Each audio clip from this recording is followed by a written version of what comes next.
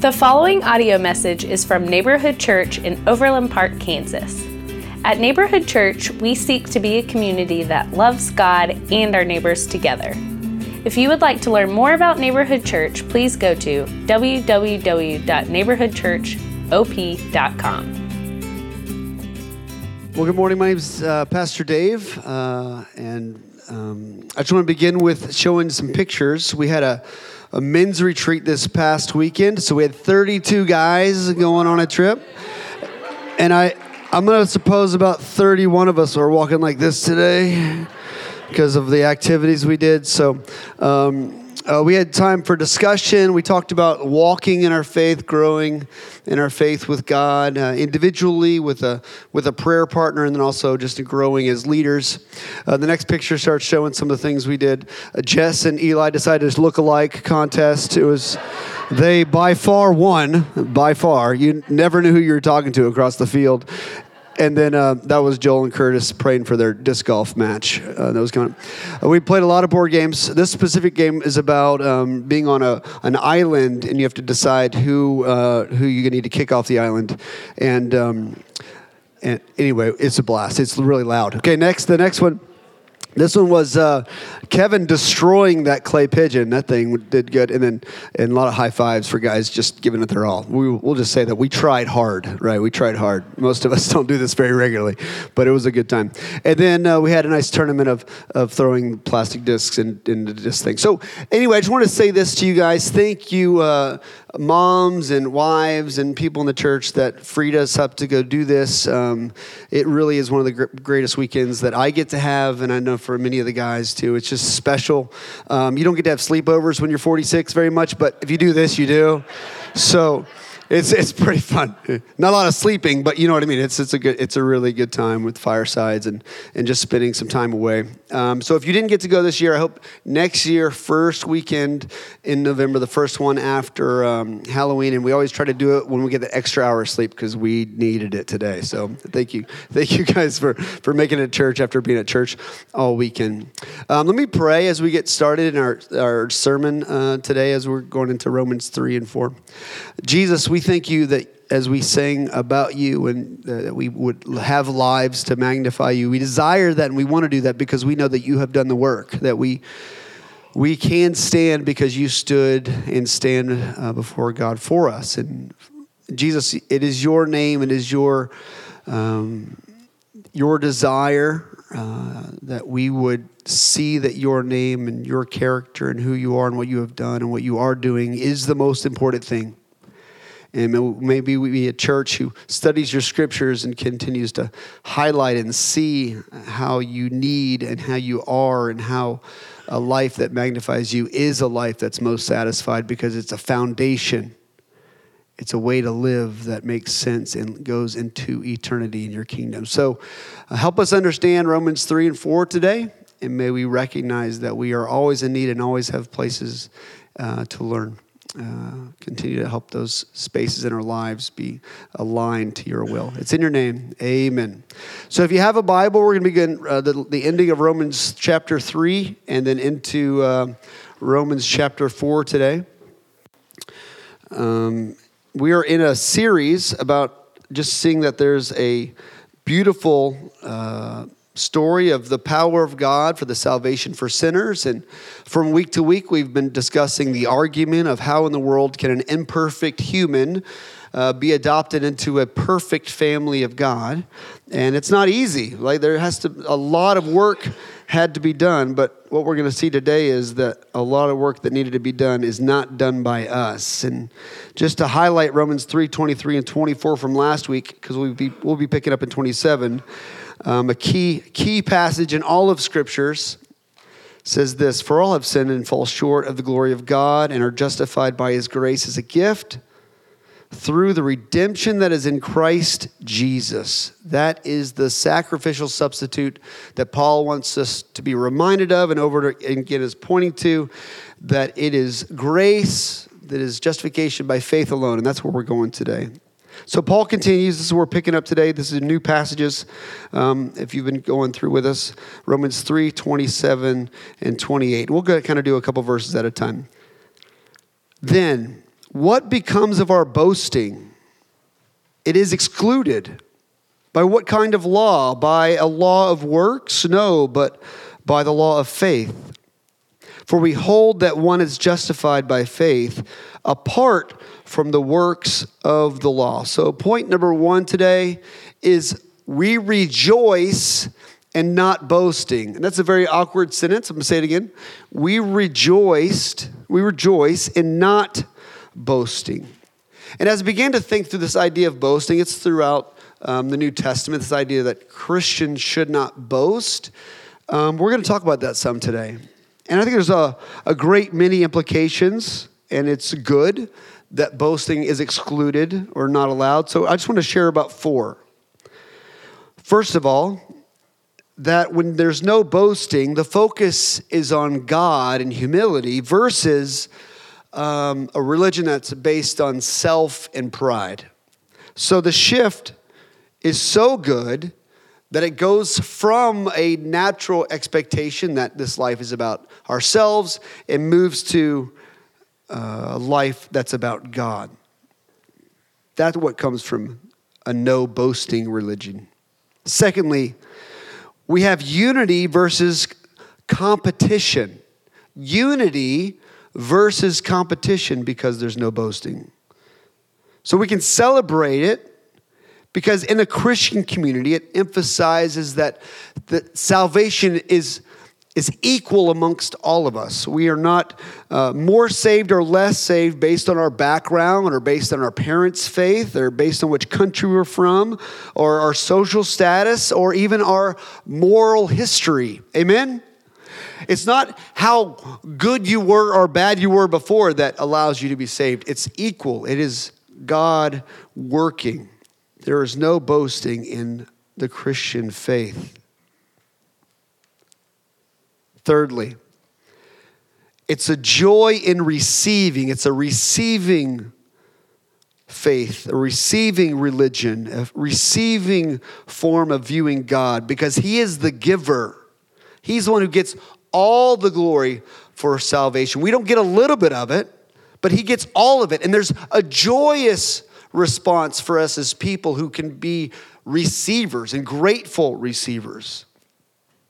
And lastly, as we you can probably guess, there's this freedom of being dependent versus living a life of anxiety, wondering always if you're doing enough. Am I doing enough? There's an anxiety to that. Maybe you've been a part of some churches or religions where that's part of the rhythm of life when it comes to faith. And what I want to put before us today, what I hope that we walk away from is that living a life of dependence is actually free. It's actually good. And as we read last week from Romans 3:24, that we're justified by His grace as a gift, today in 28, we read, for we hold that no one is justified by faith apart from the works of the law. For we hold that one is justified by faith apart from the works of the law. And this idea of justified by faith means that, and we're going to spend some time here, when you're justified, it means that all your sins are forgiven. And it's just. You've been saved from hell to heaven. You've recognized that there is a balance of mercy and grace upon your life that you can now be justified. And I just want to spend some time talking about 4 words that are very, very often found in Romans, but we'll talk about them at church fairly frequently, but we don't quite understand how maybe they all associate with one another. And I know there's different ages of maturity of Christianity in the room. Some people are young in their faith and young in age, and there's people old in their faith and old in their faith. There's some people that crisscross that. But my desire is that we never assume that once we get a word figured out that let's just move on to a more complicated word, a longer word, more ologies and aesthetics and things of that nature at the end of some of these words. So I just want to go to the next slide here, this idea of mercy, grace, justified, and faith. Because if you don't know these words, you're not going to understand Romans 4 all the way to 15. You're not going to understand much at all. And I think having some vocabulary will help us move forward. And these are the English words. We're not even going to go into the Greek. These are just the English words that we find regularly through the scriptures. And if somebody came up to you in a parking lot from the news and said, hey, describe mercy, like, hey, describe grace, hey, describe what's justified mean, you're like, I don't know. But maybe after this morning, you'd be maybe more excited about answering that question. So when I think of mercy, and we think of mercy today, we need to recognize that mercy is this not getting something. Mercy is not getting something. And for example, in the scriptures, we're not getting a punishment that we deserve. So you don't get something horrible. Even though you've been horrible, you don't have to get that horror put upon you. So the word and the thing that helps me understand mercy is the word hell.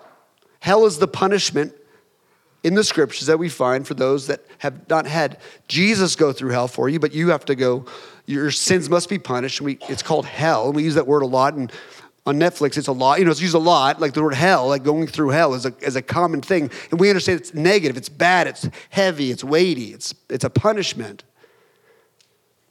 But mercy is removing the punishment, okay? So it's not getting something you deserve.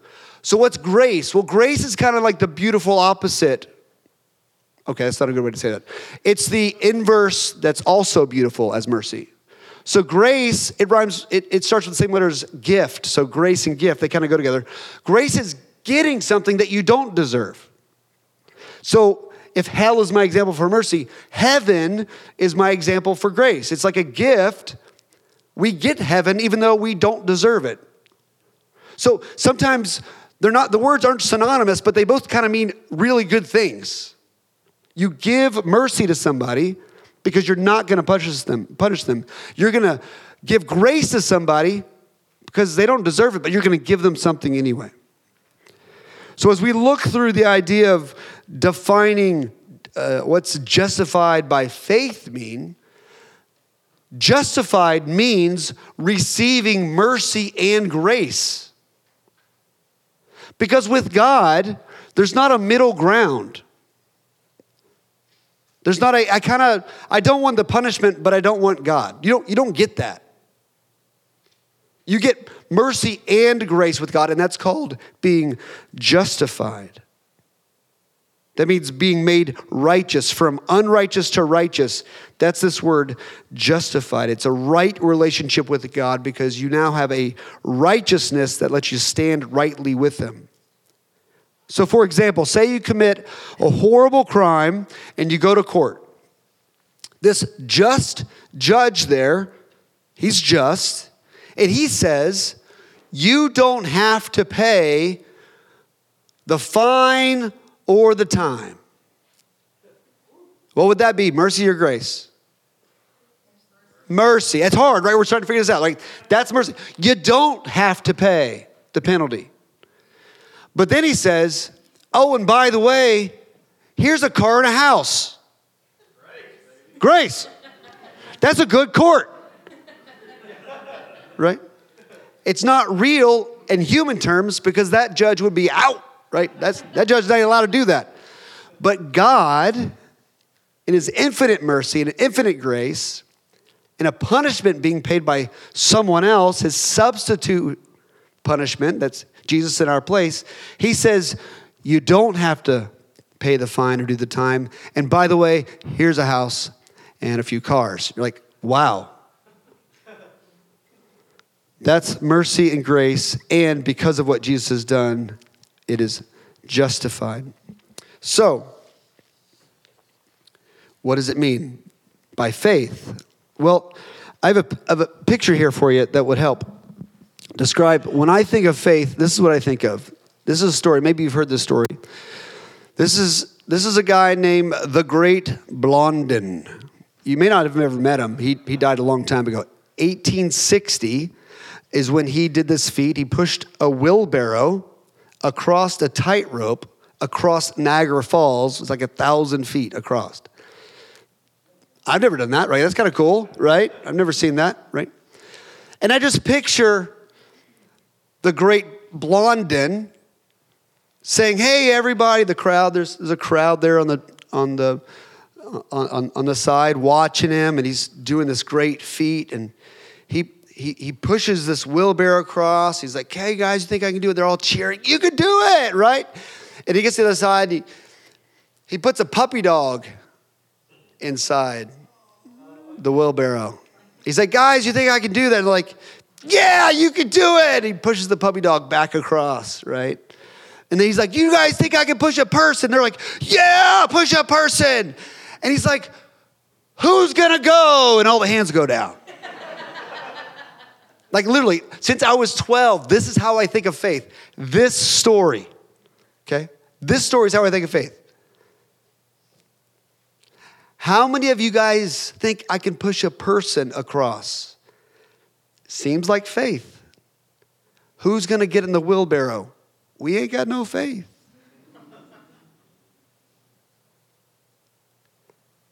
What does justified by faith mean? It means that with your mouth, in your heart, in your feet, in your hands, you say, "Yes, I believe. I trust you, Jesus. Whatever you say, let's go." Faith is belief with action. It leads to action. It's this idea of trusting. It's this idea of not just hoping a little bit.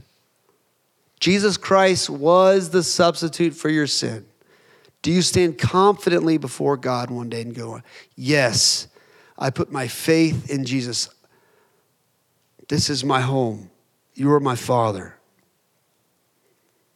Point number 1 today. We rejoice in not boasting because it's Jesus who did all the work. We got to rest in his work. So my question for today, in what areas of your life do you need to turn your spiritual boasting into humility and repentance? And I know we're not a church that walks around, well, most of us that I'm aware of, we don't walk around saying, "You stink and I'm awesome," right? That's not the attitude of people in our community. But maybe in your heart or your head, and you think through a person, maybe you think through somebody in your family, and you kind of begin to feel boastful because your life's not as crazy as theirs, and they're not listening to your advice, and you're like, "I'm pretty good. I'm closer to God than they are. Look at all the stuff that I'm doing." And that's things we need to be repentant of. We need to recognize that we're not closer to God because we do a couple more things better than some people around us. And we need to repent of those things. That means turn and say, "God, I'm sorry that I've owned some of my faith. And I've taken some of the wheelbarrow guy's balance." Like, you're like, "Hey, buddy, you push, but I'll do the balancing, okay?" Like, no, we don't do the balancing. You sit as still as possible, right? You're like, "I trust you. I trust you." You sit as still as possible because he is going to do all the work. And that's my hope for us, is that we're a church that continually evaluates, what am I owning in my faith? That's really just all Jesus doing the work in me. So our first point today was we rejoice in not boasting, which proves the kind of faith and expectation and dependency that God wants for us. Let's continue reading. 3:28. "For we hold that no one," I keep saying no one. That's incorrect theology. Okay. "For we hold that one is justified by faith apart from works of the law. Or is God the God of Jews only? Is he not the God of the Gentiles also? Yes, of Gentiles also. Since God is one, who will justify the circumcised by faith and the uncircumcised through faith? Do we then overthrow the law by this faith? By no means. On the contrary, we uphold the law." We're going to stop there. Point number 2. Faith saves, then we obey. Faith saves, then we obey. Do you see what Paul's kind of anticipating here in his letter to the church in Rome? Paul could hear some of the readers say, "Well, if it's only faith in Jesus for the grace and mercy of God, then my works don't even matter at all. In the famous phrase we find in the New Testament from Paul's, by no means. We should not throw out the law. Our sin, yours and mine, it deeply affects us. And what our sin does, same as Adam and Eve in the garden, it kind of tells us that we want to be in control, that we want to be God. That if we could just prove to God how good we are, that, man, I made some good decisions today. Look, I didn't just put the dishes in when they were done. I put the dishes away. It wasn't even my turn. You know what I'm saying? It's like, what? Like we try to build ourselves up that, man, we're proving to God how good we are. You know what happens when we do that? We put God in our debt. Well, God, you owe me now because look how good I've been.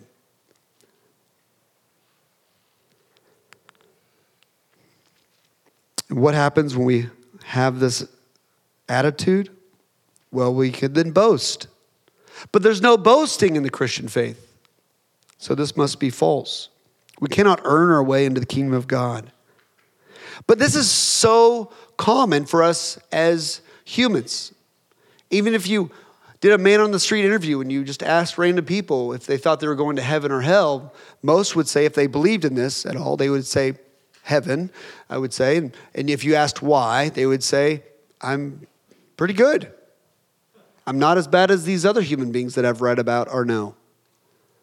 It's like there's some sort of expectation that as people, if we feel like as judges of our own lives, we feel like, hey, I did more good today than yesterday. That sounds good to have 51% more good, then I deserve heaven.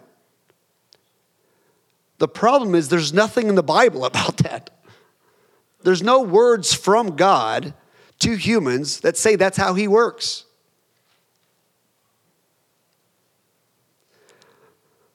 And what does Paul say? For we hold that one is justified by faith apart from the works of the law. It's not about how many good things you did. It's how you're justified. It's by faith alone. Then why do we need to uphold the law? Because clearly Jesus gave a bunch of guides for us, a bunch of commands. The Old Testament's full of laws. Paul says we uphold the law. So this is where we need to go all the way back to Abraham. So Abraham is the father of the Jews. It's when God showed up to a man named Abram and said, you're going to be the father of my people group, which we know now as the Jews, the Israelites. So God came to Abraham in Genesis 12. Let's just read this intro story. Genesis 12:1, it'll be up on the screen. Now the Lord said to Abram, go from your country and your kindred in your father's house to a land I will show you, and I will make you a great nation, and I will bless you and make your name great, and that you will be a blessing. I will bless those who bless you, and him who dishonors you I will curse, and in you all the families of the earth shall be blessed. And that's a prophecy of Jesus. Jesus was a Jew. And how did Abram reply? He went. And we find in 12 and 15 and 17 these interactions. We'll read a couple of those. But Paul's going to use this interaction, this example, in all of chapter 4. We won't read all of it today. But this is what Paul's going to use to say, hey, it's faith, not works, is how you're saved. You can't boast. So let's read Romans 4 as we continue through our Roman study. What then shall we say was gained by Abraham, our forefather, according to the flesh? For if Abraham was justified by works, he has something to boast about, but not before God. For what does the scripture say? Abraham believed God, and it was counted to him as righteousness. Now to the one who works, his wages are not counted as a gift, but as is due. And to the one who does not work, but believes in him who justifies the ungodly, his faith is counted as righteousness. So we count this faith in Jesus, that Jesus was the substitute death on the cross for our sin. You count that faith as righteousness, not the works. So here's the argument. If one is justified by faith apart from works, then what about Abraham? What about his life, the father of the nation that Paul's a part of? Would we have something to boast about if he was justified by works? How did he become righteous? Well, we just read Abraham believed God. It was counted to him as righteous. This is from Genesis 15. And he, God, brought about him, Abraham, outside and said, look toward heaven and number the stars, if you were able to number them. Then he said to him, so shall your offspring be. And he, Abraham, believed the Lord, and he counted it to him as righteousness. There was this faith that happened, this sort of get in the wheelbarrow moment where Abraham's like, yes, you can do it, and I will sit, and you will be the one in my life who guides. So Paul's using Abraham's faith to point out that it's faith before works. And then Paul brings up this contrast, this more ideas of giving versus earning. And he uses this idea of a wage. So let's take, for example, say you started a job, and it's a pretty hard job, and you work for a couple weeks, and your boss comes by with a check on Friday, and he says, here you go. I thought I would give you a gift. And you're like, great. And you look at it, it's just your paycheck. And you're like, what are you talking about? This is my paycheck. And he's like, no, this one's on me. It's a gift. He's like, no, because that's not what it is. You can't change vocabulary. It's no longer a gift. It's literally something that you earned. But say on the first day of your job, the boss comes by and hands you a check for a few $1,000s. You say, what's this for? He's like, I'm just giving it to all the employees because I feel like it. Like, I love working here. This is amazing. You're very generous. Is every Monday like this? Like, it's like you begin to understand, like, oh, that's a gift. This generosity where the employees get it.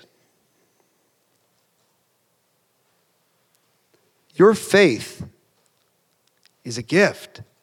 Your salvation is a gift. Your justification, right standing with God, is a gift. You do not earn it.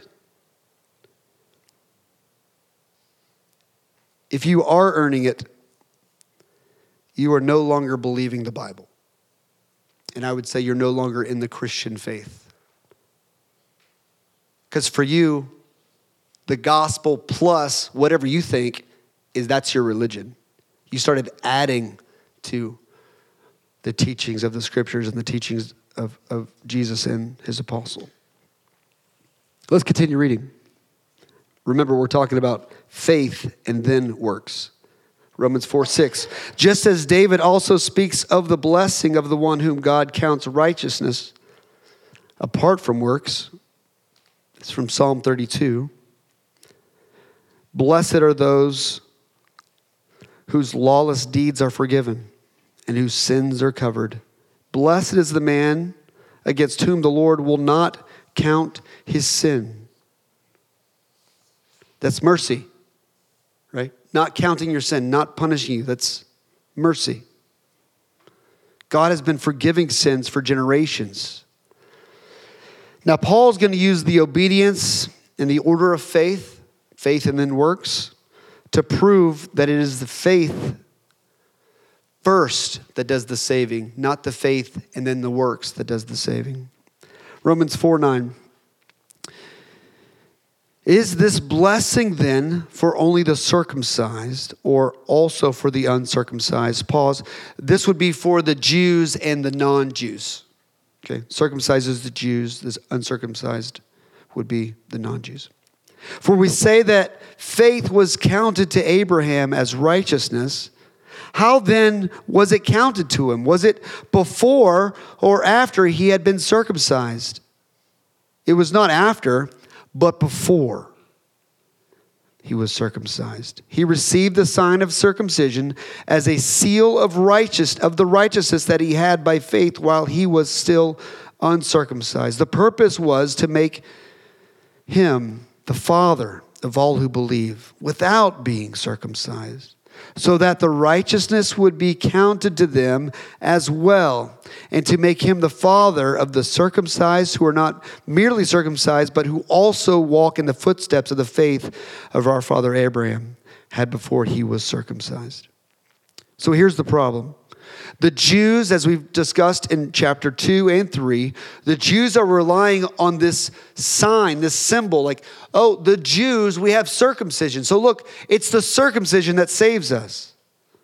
The very seal or the very sign became the new mode. The works became the new mode. And this happens in the church.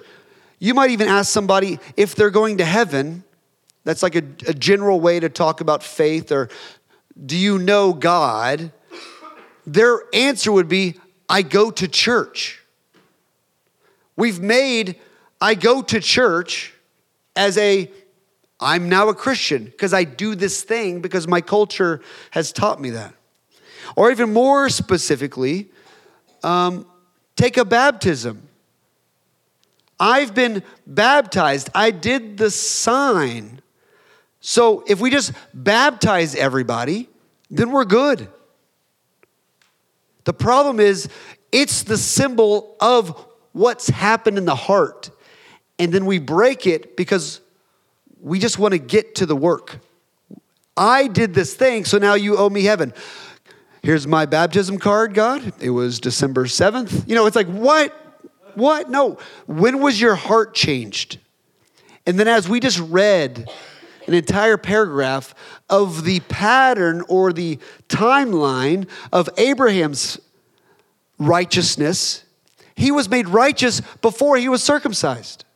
Just like I believe today, if you give your life to Jesus today, you're a Christian today. But we would love to baptize you because that's in obedience what Jesus said to do. Don't become a Christian, stay alone. Stay secret. Become a Christian and tell the world, at least tell your community. What a glorious celebration we had a couple weeks ago with 5 baptisms. These students who said yes to God. And we talked to them about their decision. We talked to the parents about the decision. We prayed with them. We have a thing called a gospel class because we want to make sure that we don't confuse them. My hope for you is, if you look back and you say, oh, my baptism, that's why I get to go to heaven. I hope that you have a story before the baptism where you say, I believed God. I trusted God. I got in the wheelbarrow and said, God, you do all the work. I trust you. So point number 2 today was faith saves and then we obey. We don't throw out the commands of Jesus. But because we trust Jesus and are thankful and grateful, we live out of an abundance of faith going, I believe you, God. Whatever you say, I want to do because I trust that you have love for me and care for me and you want me to live this life to the full. And I want to end today with this question.